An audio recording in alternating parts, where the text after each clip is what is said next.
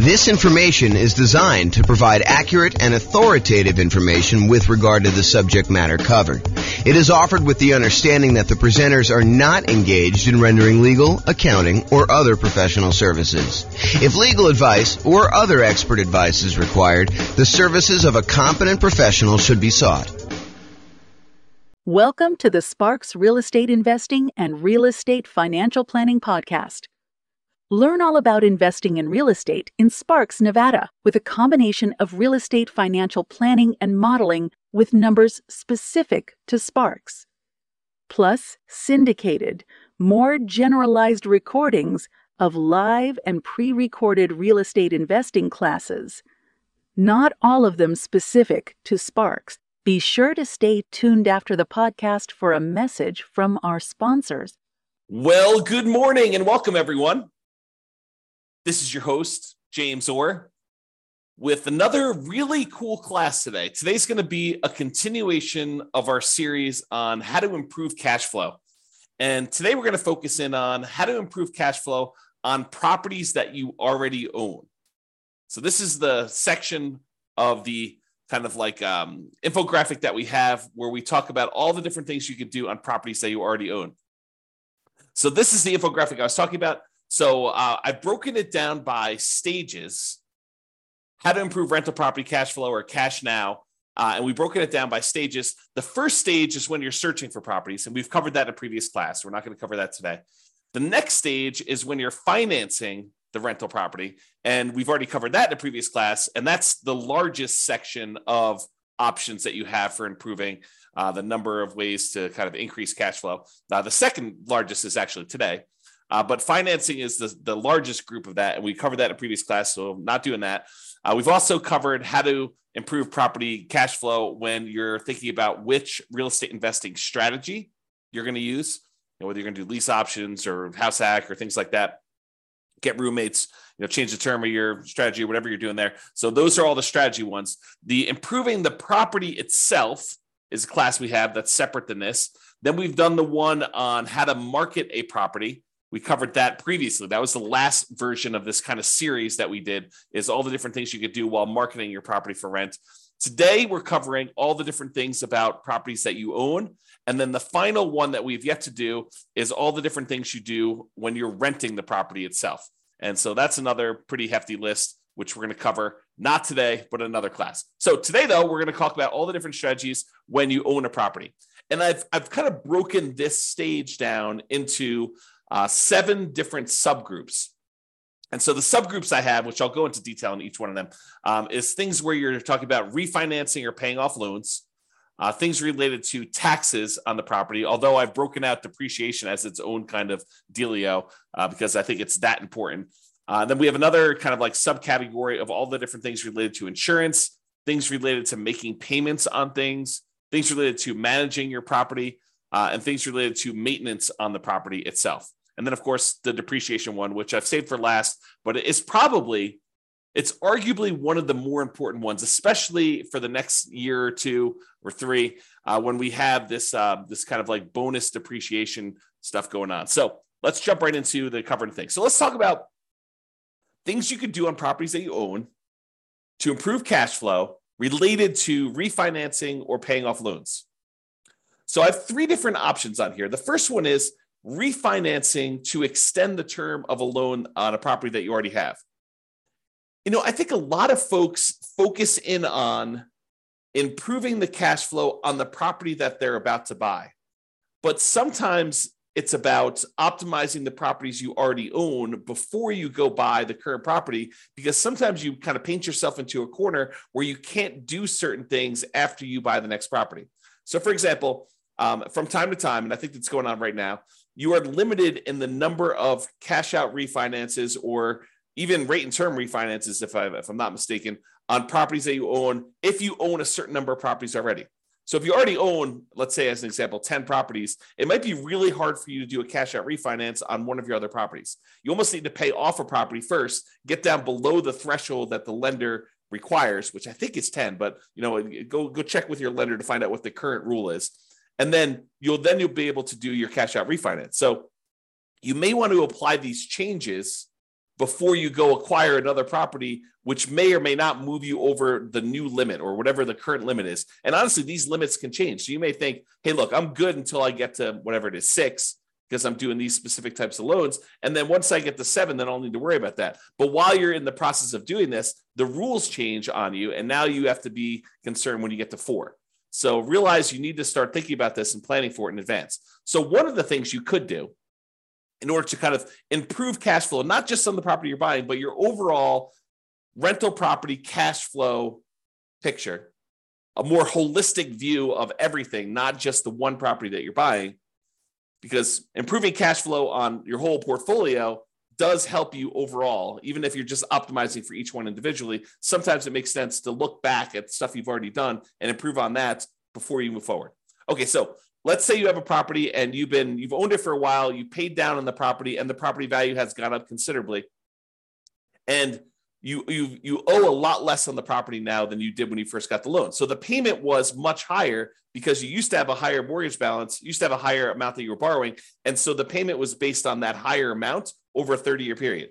Now, 15 years into the loan, the amount you owe is much, much less, such that if you go and you just do a rate and term refinance or extend the term of the loan, is another way of saying that, you're not actually going to pull any cash out. You're just saying, look, I owe $100,000 on this $400,000 property. When I initially got the loan, it was $200,000 on a $250,000 property, but now I only owe $100,000. Now I want to go to the lender and say, look, I want to take this $100,000 that I owe, and I want to extend it out to 30 years now, where I only have 15 years left to pay it off, as an example. Now I want to say, let's extend it out to 30 years, which would reduce the amount of your monthly payment considerably, which could improve your cash flow. And that could be the difference between you being financially independent or not. If you think about that, right? If you go and you just do your rate and term refi, it could get you an extra, I don't know, $300 or $400 or $500 a month. If you do this on multiple properties, maybe $1,000, $2,000, $3,000 a month, and that could push you over the edge of being financially independent. So you really want to think about this and how you can optimize it. So you could refi in order to extend the term. You paid down a loan, you only have 12 years left on it, 11 years left on it, 5 years left on it, 22 years left on it. But now you want to go and extend it back out to 30 years, or maybe even longer if you can get access to a longer loan, which I think will be hard for you as a real estate investor, but maybe it's out there at some point in the future. Just think about it. But you go ahead and extend this loan to go ahead and reduce your payment. So is my loan old enough where I would be able to refinance to extend the term? And in the future, sometime, if you're buying properties in a high interest rate environment and now interest rates are lower, you might also be able to get a better interest rate. The challenge we've had coming out of where we were in the past is interest rates have been really low for a long period of time. So that if you go and you try to do this strategy in the future when interest rates are higher than when you got the loan, it may not be as big of an advantage as if you could keep the rates the same, or if you could actually get a lower rate. So when you've acquired properties and your rates are really great, this may not be as great of a strategy. But if you're doing this when rates are high and your rates are now lower, this could be a doubly good strategy to lower the monthly payment. Okay, so that's refining to extend the term. The other one, which we've kind of hinted at, is refi to improve rate. Have rates dropped enough for me to be able to refinance and get a better interest rate? Even if you don't extend the term, even if you keep the term the same, but you go in there and you say, look, I want to go, I've got a 7% interest rate right now. I got this loan when rates were high. Now rates are back down to 5%. It might make sense for you to go look at refining in order to improve your interest rate, to improve cash flow on properties where the rates were high. Okay. And then the other option is sometimes it makes sense to pay off a loan completely.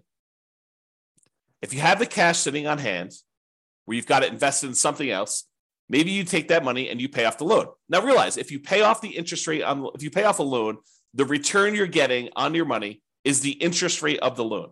So if you've got a 3% loan and you pay off that mortgage, the return you're getting on the money that you used to pay off that mortgage is technically 3%. Now, sometimes it feels very differently. Sometimes it feels like, I'm freeing up $2,000 a month on a mortgage payment by only paying off $50,000 of loan that's remaining, because you paid down the loan so much, but your payment was based on 20 years ago when the payment was $2,000 a month. So realize that it can feel very differently, but technically the return you're getting is the interest rate of the mortgage itself, which may or may not be good. I mean, if you're at an 8% rate on your loan, then that may not be such a bad thing. If it's only 2 or 3%, I don't know. That's a little bit lower. You have to decide whether that's important to you. And for those of you that are thinking, hey, I don't have all this extra cash laying around. Well, some people, their strategy is to acquire more properties than they need, sell off some of the properties in order to pay off the other ones. So you may acquire, 1 or 2 properties a year for the next 10 years. And then at the end of the 10-year period, you take 3 or 4 or 5 or 6 of the properties that you acquired, you sell those, pay the capital gains tax, pay the depreciation recapture tax, pay the real estate commissions and the closing costs on it, so that you walk away net with your true net equity after all those expenses, and use those proceeds to then pay off loans on the 4 properties or 5 properties or 6 properties, however many you decide to keep. And that could actually improve cash flow, especially if the ones you're selling are equity rich, but not cash flow strong. If the cash flow, the return on equity from cash flow is actually not great on those, you could take those and you could actually significantly boost the properties that you end up paying off to really improve cash flow on those. So some people, that's their strategy. Their strategy is, look, I'm in a market where it's really hard to make properties cash flow. What I really need in order to be financially independent at the end, if I'm kind of like looking forward to when I'm going to be financially independent, what I really need at the end is I'm going to need some free and clear properties, because these properties financed are not the most amazing at cash flowing. So maybe you're acquiring a whole bunch of properties using kind of like buying properties, maybe below market even, as kind of rocket boosters to get really good returns, especially early on when the return on equity is so great, and then use that money to then pay off other properties at some point in the future. If you read the book Creating Wealth by Robert Allen, one of his chapters is about this strategy. And before you go run out there and buy it, his numbers are really old. It's a very dated book, and the math on them is not the most amazing. So, take it as you will. It's still worth reading, but just realize that, if you're thinking, oh, James recommended this, I'm going to go read it because, obviously the math's going to be really good and super clear, and the numbers are going to be, appropriate for today. They're not. Unless he's got a new version out that, to be fair, the version I'm reading is probably a 1990s version or something like that. It's on my shelf somewhere. Trying to see if I can see it. Yeah, it's down there in the corner if you can see it. But it's an older version that I have. So maybe he updated it. I don't know. If he has, definitely let me know. Okay. All right. So we talked about 3 options. Refi to extend the term, refi to improve the rate, and then pay off the loan completely might be an option where you can improve cash flow overall in your portfolio before you go buy something else. And the other reason to pay off a loan is sometimes some lenders may penalize you for having a certain number of loans. They may say, look, your interest rate is 1/4 point better or 1/8 of a point better for your first 4 loans. Once you get above 5, then we start hitting you with a small penalty on your interest rate. So if you pay off one of the loans, you may be able to get a better interest rate on the one you're getting to. Just kind of realize that may be a possibility. If it's not there now, it has been in the past, and it may come back. Okay. Let's talk about taxes. Kind of have 3 different options here about taxes. So number 1 is, can I correct incorrect information with the county assessor about the condition or characteristics of my property? If they're listing your property as in like super premium condition and it's a 5-bedroom, and you know that it's actually a 4-bedroom and the condition's more average than it is super premium, you could go to the tax assessor and say, look, my property is not what you're saying it is in the assessor. And because of that, you're using different comps, which means that you're saying that the property is worth more when it's really not. So my taxes should actually go down because it's only a 4-bedroom and it's only of average condition. It's not of this super premium condition. And some tax assessors may send someone out to inspect the property. Some may take your word on it. Some may say, yeah, that makes sense to me. Here's the permit that we pulled when we showed that it was only a 4-bedroom. Whatever it is that they need to do, you may be able to get your taxes reduced, which by reducing your expenses on the property, that does improve cash flow, right? Income, all the income on the property minus all the expenses. So if we can improve taxes, we can improve our cash flow. If you have property taxes that go up, around here, we redo our taxes every 2 years. Your market may be different. Go find out from your local county tax assessor what the schedule is for redoing property tax assessment. Some redo assessments every time you sell a property. Some do it only every certain period of time.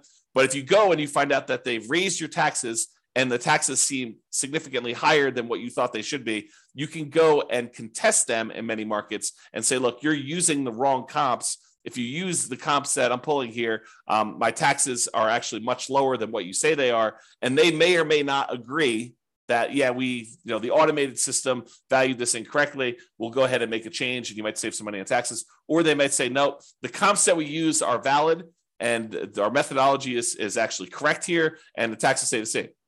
Maybe you get some improvement, maybe you don't. I don't think it's a universal automatically granted, but you might be able to go and contest your taxes with a tax increase and try to save your money. Now, if you can go save, $50 a month on 10 properties, starts adding up. Starts really improving your cash flow if you could do this. And also keeping the taxes legitimately where they should be and not a little bit higher than where they should be will help you keep your taxes low overall. So you don't want to let your taxes be high and then next year they're kind of increasing from that point. You want to keep them where they should be by using the right comps, and hopefully the next year they won't increase it using the bad comps again. They'll sort of say, okay, yeah, we were wrong about this. We'll use the right ones, in theory. And then finally, for taxes, vote. Vote appropriately for changes in taxes that affect property taxes. So if you're in a county and they're about to add a new tax to the kind of list of taxes that they charge you, and you have an option to vote for or against that, and it's something that you don't believe would add value that you're willing to pay for as a property owner, then vote appropriately. Vote to kind of protect your interests. So go ahead and consider that. All right, insurance. So we've got 1, 2, 3, 4, 5 different things related to insurance that we're going to talk about. First thing, who is being insured? Sometimes we buy properties with people who aren't necessarily the best credit risk people, and their credit scores are appropriately low. And so you got to be careful because insurance, part of your insurance premium is sometimes based on the credit score of the people that are being insured. So can you remove people who have really low credit scores that may be making your insurance premium higher than it needs to be? Or in some cases, adding someone who has really good credit could help lower your score, could help lower your insurance premium. Same policy, exactly same policy, but because someone has a good credit score or a bad credit score, it could actually change the rates that you're being quoted and that you'd be charged for that insurance policy.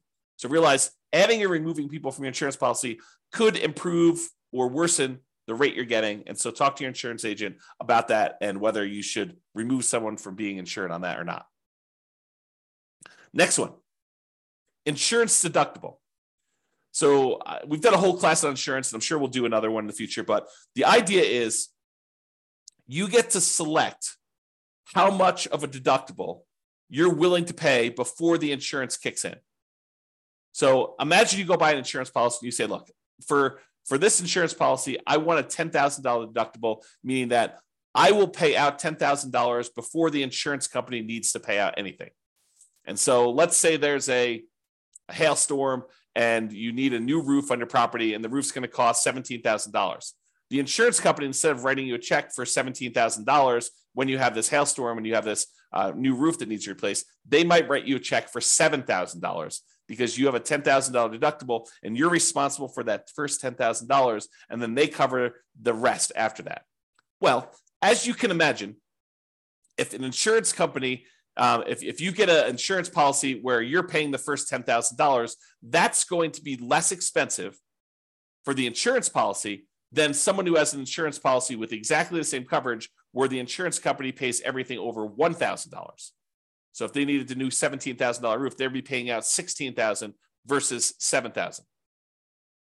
So you could go in there and you could take on some of this risk yourself by having a higher deductible.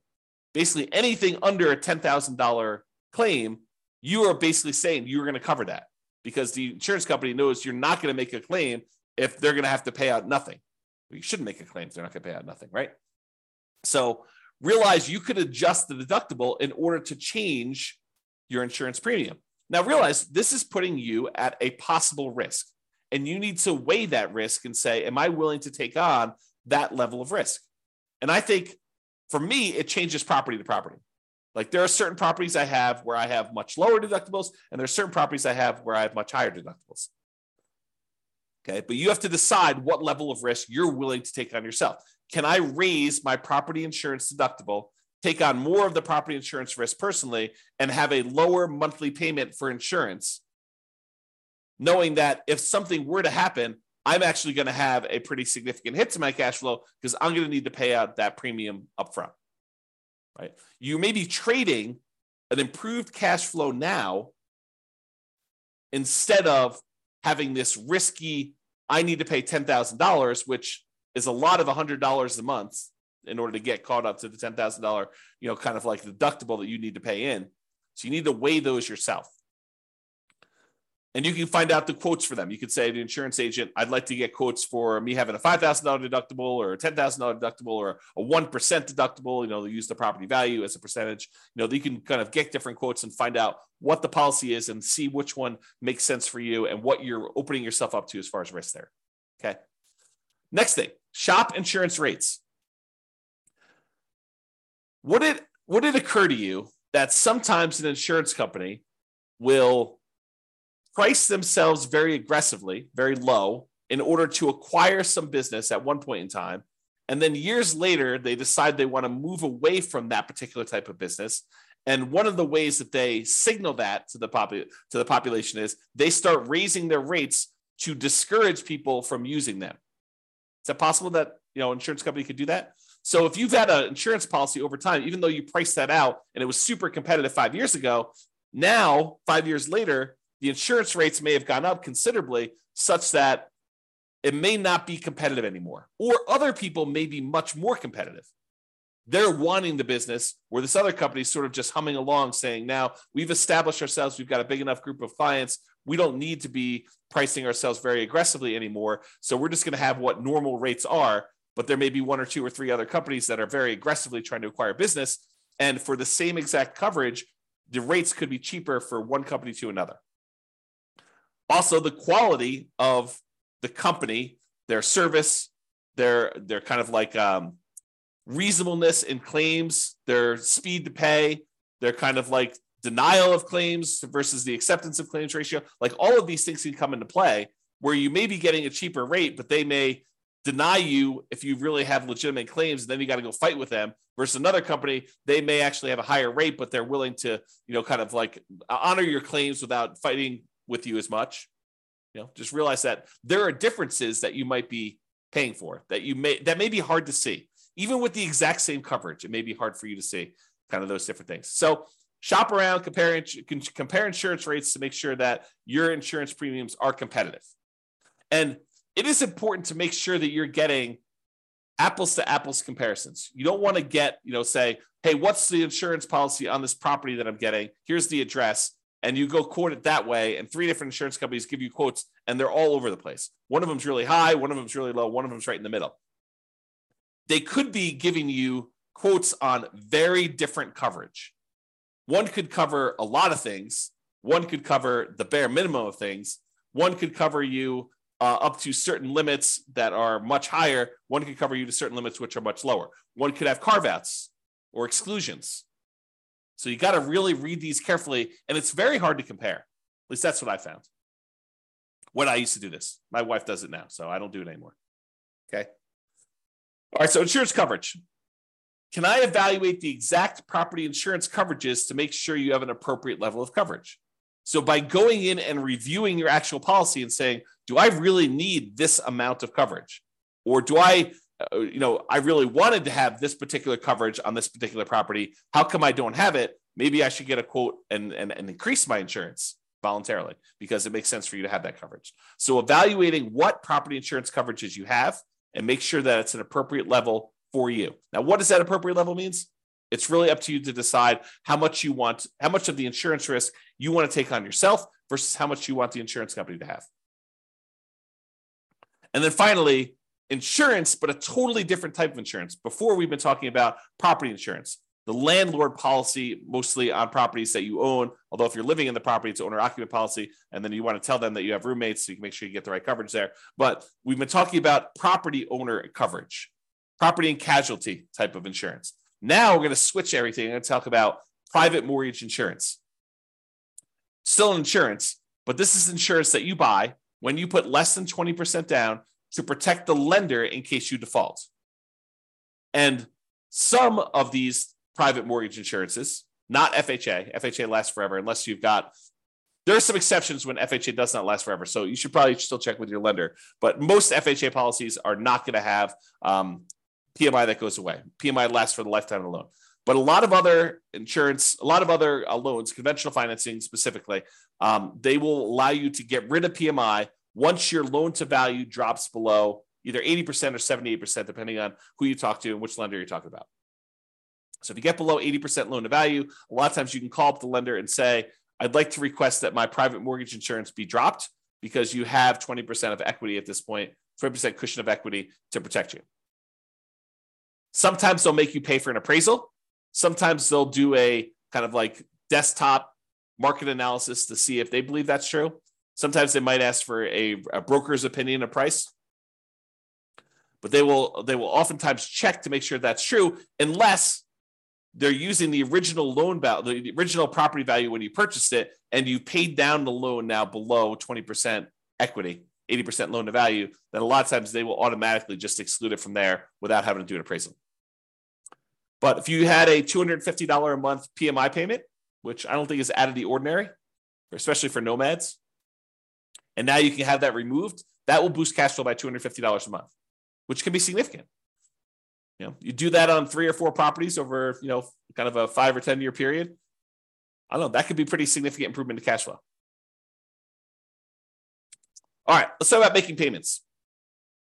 And I don't think this really applies to mortgages specifically, although you'll find out from your lender, maybe they will do something with this, but sometimes you can get a discount for auto pay. I've seen occasionally like a utilities company where they say, look, if you're on auto pay, we waive the $3 a month manual billing charge where they send you a bill. If we don't have to send you that, if we do it via email, then we will waive the $3 a month kind of like billing charge, and you can have a little bit less. This is not going to be a $100 a month type of savings, but if you have enough of them, it could add up a little bit. So can you sign up for auto pay on utilities or things like that to avoid a per bill fee charged by the utility providers or whoever the person doing the billing is? And then secondly, sometimes you can get a discount for early payments. For example, some HOAs will say, look, it's $600 a year if you pay quarterly, or if you paid all up front in advance, we do $550. And so you could save a little bit of money by getting a discount for paying things like HOA, or maybe your insurance will allow you to get a small discount if you pay all up front for the year in advance versus paying monthly. So realize that may be a possibility as well. All right, let's talk about property management. I'm going to give you 2 conflicting ideas right now because sometimes one's better and sometimes the other's better. So for example, you could self-manage the property, save the fee that you were paying for a professional property manager. You just have to keep up with the latest laws and the best practices and compliance issues and do the property management yourself. And some people on the recording listening to this, we're going to say, yeah, of course. I mean, that's easy. I'll just go ahead and do this. Why would someone pay a professional property manager when it's so easy to manage your properties? You just, you make a couple phone calls. When you have to turn the property over, it's not that bad. But then most of the time, these things are on autopilot, and I have very little things I need to do with the properties. They're almost like self-managing. Some people will say that. And then some people say, I never want to talk to a tenant. I'm an introvert. I have zero desire to keep up with all of these latest laws. I mean, who can keep track of all this stuff? Fair housing. I mean, that seems like it changes every other day. And, what are the best practices for managing my property? Starting, 15 days ahead of time, wait for the property to be vacant before I market it, starting 60 days ahead of time, what should I be doing for this? And, how do you keep up with all the changes for the leasing laws? And, how do you do all this stuff? And, can I commingle funds? And do I need to have a separate trust account and all that other stuff? I'm just going to go hire a professional property manager. They'll do it. I'm going to find a person who's really, really good, and they'll be able to go and do that. And I'm too embarrassed to go ahead and raise rents every year. A professional property manager will be able to do that for me. And so overall, I think the property management fee is going to be covered by the fact that they're probably going to increase rents when I wouldn't otherwise do it. And I think both of those are probably valid arguments. There's people that are like self-manage. Why pay a property manager for something that's so easy to do that I could do it myself and I will be able to improve my cash flow by doing self-management? And other people are like, I'm going to have a tenant in there and I'm not going to raise rents over a decade or 15 years. And so I'm going to be way below market rent. It's better for me to pay a property manager who's going to keep up with the latest rents, make sure I stay out of trouble, kind of buffer me from having some, kind of law and compliance risk of making a mistake with fair housing, or, I'm doing something wrong, or I'm commingling funds, or I don't have a trust account, or all these other things that I could make sound very, very complicated. But, the people that are managing it themselves, they're like, yeah, it's a non-issue. So you have to decide which one of these makes sense to you. And I think that both of them could be right for different people. If you're wondering what I do, for many, many years, I self-managed. For many years, I self-managed with the help of a property manager. So I had a property manager doing some things, and then I've completely switched over now where I don't manage any of my properties myself. It's all professionally property managed. So that's what James does, in case you're wondering. Speaking of property managers, you do need to manage the manager. That's another tip on here. So can I review my property management statements carefully for mistakes? Property managers are human. They make mistakes. Sometimes a lot, depending on who it is and their policies and kind of like their team and who's doing stuff and how much turnover they have and a whole bunch of other factors that go into that. But sometimes property managers make a lot of mistakes. And so you sometimes need to stay on top of them. Well, you always need to stay on top of your property manager, but sometimes you need to do it more so than others. And that could actually save you. I mean, if you have a wrong bill and they accidentally charge you $1,000 for something that you didn't need to pay, or it was really a $4,000 bill instead of a $5,000 bill, and you don't catch that, that's almost $100 a month. That's pretty significant for cash flow. So take that into account. And then related to that, insist on best practices. Can I insist that my property manager utilize the best practices? Marketing early, way before the property is vacant. Raising rents with each lease renewal. Not just saying, hey, we got $2,000 a month last time, we'll get $2,000 a month this time. Making sure that they do rent comps and push the price if they're starting early. Can you insist that they have the best practices? Now, as a practical thing, you could try to do this, but as a practical thing, if they're managing 1,000 units and you've got one rental and you want them to change their policy and do something different just for you, do you think that that's likely? I will tell you from experience, it probably isn't likely unless it's something that is very reasonable and very easy to do. But if you expect them to change their internal policies to do something very different for you than everyone else, even though that may be the best practice, good luck with that. Now, change that up. You've got a property manager who has 300 properties under management, and you have 50 of them. You have 50 doors. Do you think you have some pull, some sway in getting something changed in their internal policies? I think you do. Okay, so take that into account. All right, let's talk about maintenance on properties. In general, I think it's better to maintain properties, keep them up to date, keep your tenants happy, reduce turnover. A properly maintained property should overall reduce turnover, and turnover can be very expensive. So maintaining your property, can maintain it to minimize the time between tenants. Another reason to maintain your property is then you have less to do when the property turns. If you know that you're keeping up on all the little maintenance requests that you get from tenants, which are legit, then when the property needs to turn over, you don't need to do all those things anyway. They're already done. They're already maintained. Okay. So can you maintain property to minimize vacancy, to improve cash flow overall? And then sometimes we're talking about quality materials. Sometimes it makes sense to use a slightly more expensive material that will last much longer than using a kind of like temporary lower quality fix to save a couple dollars up front. For example, in some units, it may make sense for you to do luxury vinyl tile or luxury vinyl plank, spend a little bit more money up front than to pay for low grade carpet that you know you're going to need to replace much more frequently than the LVT, LVP. Which, if you look at it over a long period of time, it looks like you took a hit to your cash flow. But if you figure out this lasts twice as long, but it only costs 20% more, then you should have reduced your overall expenses on cash flow over a longer period of time, not just in that first year when you took the hit on a little bit more expensive. Okay? All right. This is the last one. And this is really important because these could be big dollars. Depreciation. Depreciation is the tax benefits you get from the IRS for owning rental property. The basic idea is this, and this is all layman stuff. So don't go to don't go into your IRS audit and say, James explained it like this. So, they're like, who's James? who's this guy anyway? You need to go talk to your tax professional and get like the legit thing, or go look up the tax guide and actually read it yourself. But this is my layman's version of what this is. When you go buy a rental property, the government says, look, this property is going to depreciate in value over time. The usefulness of the building itself is going to fade over time, such that over 27 and a half years for residential properties, it's going to go from whatever it's worth when you buy it down to zero.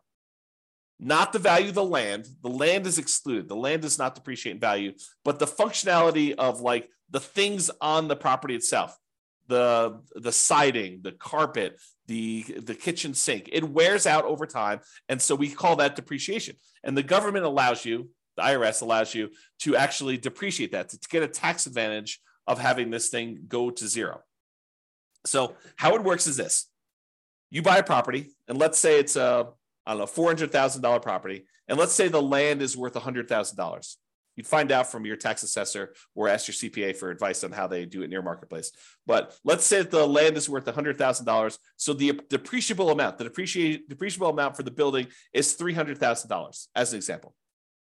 So normally the government would say, look, if you want to, you could take that $300,000, the value of the building, and you could divide by 27 and a half years.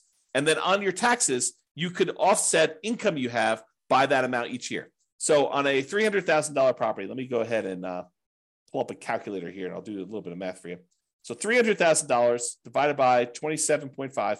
So they're basically saying you could take $10,909 and subtract that from the income. I'll say eligible income in order to not pay taxes on that amount. So to use really basic layman's terms, which isn't exactly correct, but it's good enough for me to explain it to you. If you made $100,000 a year, you could take this $10,909. Let's just call it $11,000. We're going to round up. So this $11,000 in depreciation, and you could remove that from the income that you made so that you're paying taxes only on the amount that's less. So if you made $100,000 minus $11,000, you're now paying taxes on $89,000 instead of taxes on $100,000. So because you were able to deduct that depreciation from your income. Now, what that means is this $11,000 in depreciation that you got, if you multiply that by your tax rate, whatever your highest tax rate is, because it's really on the highest, although if you use effective tax rate as an estimate, it'll kind of make it a little bit more conservative because your effective tax rate is a little bit lower. So if your effective tax rate, let's say, is 25%, that means about $2,500 per year is how much you didn't have to pay in on taxes, which if you squint really hard is like $200 a month.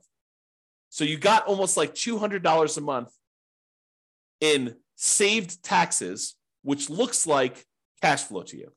Because you could go to your job and you could say, look, adjust my exemptions, adjust the kind of like exemptions you're taking out of my paycheck so that you're lowering the taxes that are taken out of your monthly paycheck so that you get a little bit more on your job paycheck, because at the end of the year, you're going to get this depreciation and you're not going to have to pay that amount in money. So you could say, look, go ahead and adjust my normal paycheck stuff, even though it's technically from the real estate. But so I'm paying less in the taxes on my paycheck. I get more money in each weekly paycheck or biweekly paycheck or monthly paycheck or whatever you're doing, so that it actually looks like cash flow to you each month. And you could go do that, adjust it so that it's about $2,500 for the year, about $200 a month.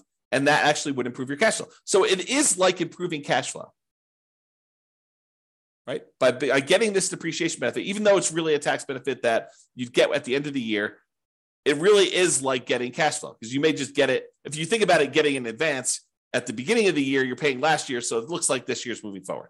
Or if you want to take it out of your monthly paycheck, your weekly paycheck, or whatever from your job, you can do that as well.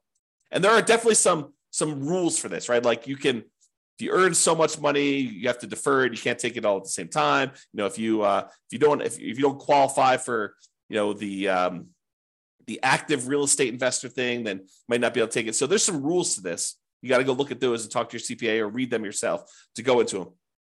But this idea of being able to take depreciation is really important. Now, why am I making such a big deal out of this? Because with depreciation, you have to take it.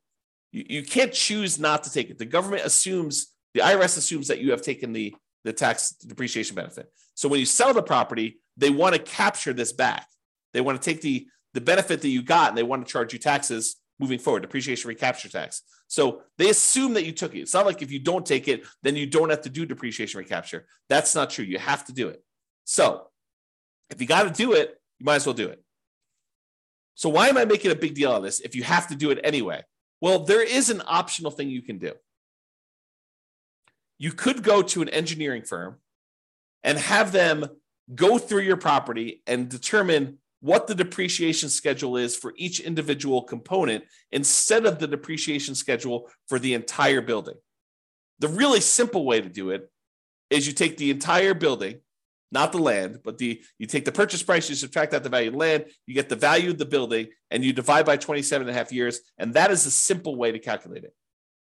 However, you could hire an engineering company to go into the property and say, oh, flooring, that's a 5-year depreciation schedule. So instead of taking this $3,000 building and depreciating everything over 27 and a half years, they break out each individual component into its real depreciation schedule. So flooring may be 5 years. So now they take all the value of all your flooring in your house and they say that whole value now, instead of taking that over 27 and a half years, we are going to take that over 5 years. And so that actually can make the amount of depreciation you get much earlier.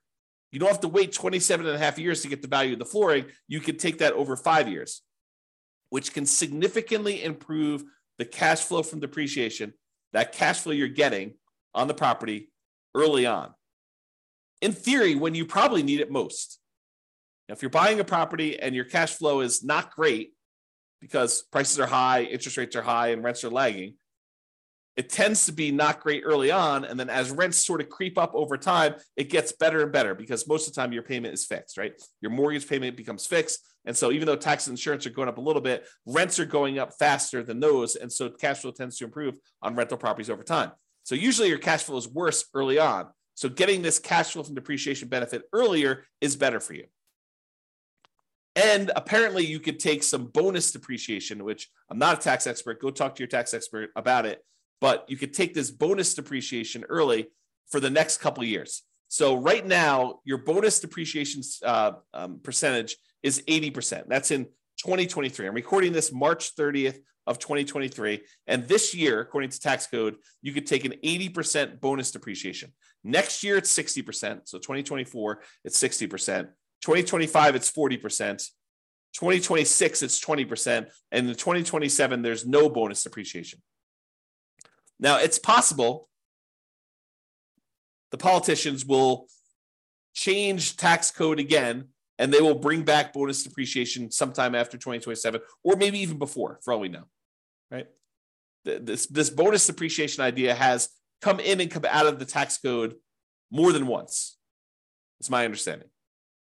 So it's possible that it'll come back in the future, but right now, in this year, you get 80% bonus depreciation. So if you were going to go buy this $400,000 property that has $300,000 in depreciable amount, an estimate of what this bonus depreciation might be is somewhere between $30,000 and $45,000. Of course, you have to go and look at the actual property and have the engineering report done, and they'll actually do the numbers. But it's somewhere in the range of $30,000 to $45,000 in bonus depreciation, which before it was around $11,000 for the normal one. So the bonus depreciation just in that first year is like 3 times the normal. And if you're at a 25% tax bracket, that could be somewhere in the neighborhood of $7,500 in tax savings, which looks like cash flow to you. So if you could get an extra $7,500 that you didn't have to pay in tax, looks an awful lot like, I don't know, let's call it $650 a month. If you could offset $650 a month or add $650 a month in extra cash flow from depreciation to your property from this bonus depreciation year one, would that help you offset some negative cash flow? Or would that help offset some really low positive cash flow with pretty significant positive cash flow? I think yes. And that's on the low end, right? That's like the low end of the bonus depreciation. If you wait to do this till next year, where you buy a property next year, you only get 60%. So that's about $24,000 to $36,000. You take 25% of that, and it's like $500 a month. So it doesn't go away, but it becomes less effective if you're not buying properties this year. Now, in addition to that, you get this bonus depreciation all up front, but you also take the things like the carpet or the flooring rather, and the appliances and the cabinets and all that other stuff, and you kind of force that into a more compressed time period. You get additional depreciation over the next 5 years because that you've moved up. Now, realize this is not creating nothing out of thin air. You were going to get this depreciation benefit no matter what. What we've decided to do with this bonus depreciation and kind of like doing the components or the segmenting of different things into different time periods is you've moved the whole depreciation stuff up. You've time warped and moved the depreciation you were getting from being over 27 and a half years to now a lot of it gets focused in the first year and a little bit more gets focused in the years 1 through 5. But then the amount you get years 6 through 27 and a half is lower. So you're not generating anything magical. This is not like, poof, we've generated something that's out of thin air. We've just taken some of it and we've moved it all forward when, in theory, you probably need it more with negative cash flow on properties. And again, this is not something that you get for free. When you sell the property, they have depreciation recapture. Now, let's just very briefly talk about this depreciation recapture so that you don't get scared by it. Depreciation recapture is they're going to take the amount of depreciation you took on the property and they're going to multiply it by a tax rate. The max is 25% from what I understand, but the amount is really the amount of your tax rate. So if you're being taxed at less than 25%, they'll use that number. If you're being taxed at more than 25%, they will tax you at 25%.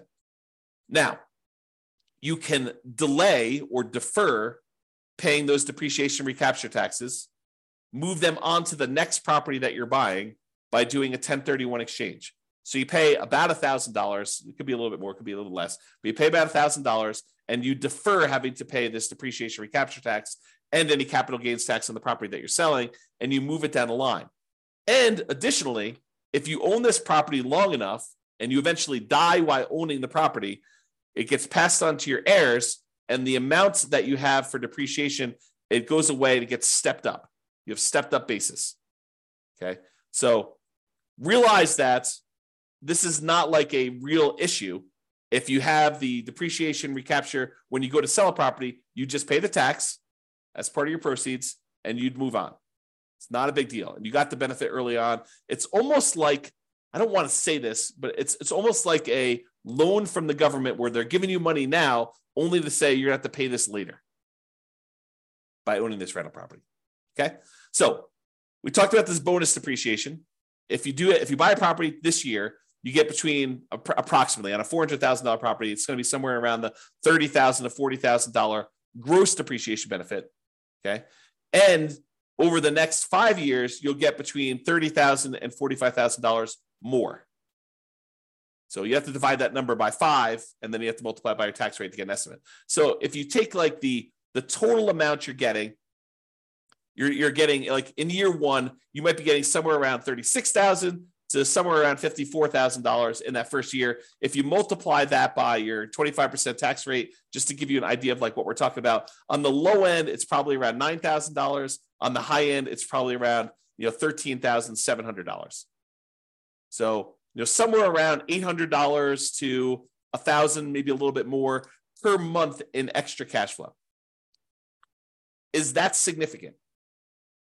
Yes, very significant. So if you had a property where you're like, hey, I'm getting, negative $500 a month in cash flow because I'm putting 5% down and interest rates are really, really high and the prices have just run up over the last few years and rents aren't that great right now. They're lagging behind. I mean, they're up, but they're lagging behind a little bit from how much prices and interest rates have gone up. Will an extra $800 a month help you in the first year? Yes. Will an extra $1,000 a month help you in the first year? Yes.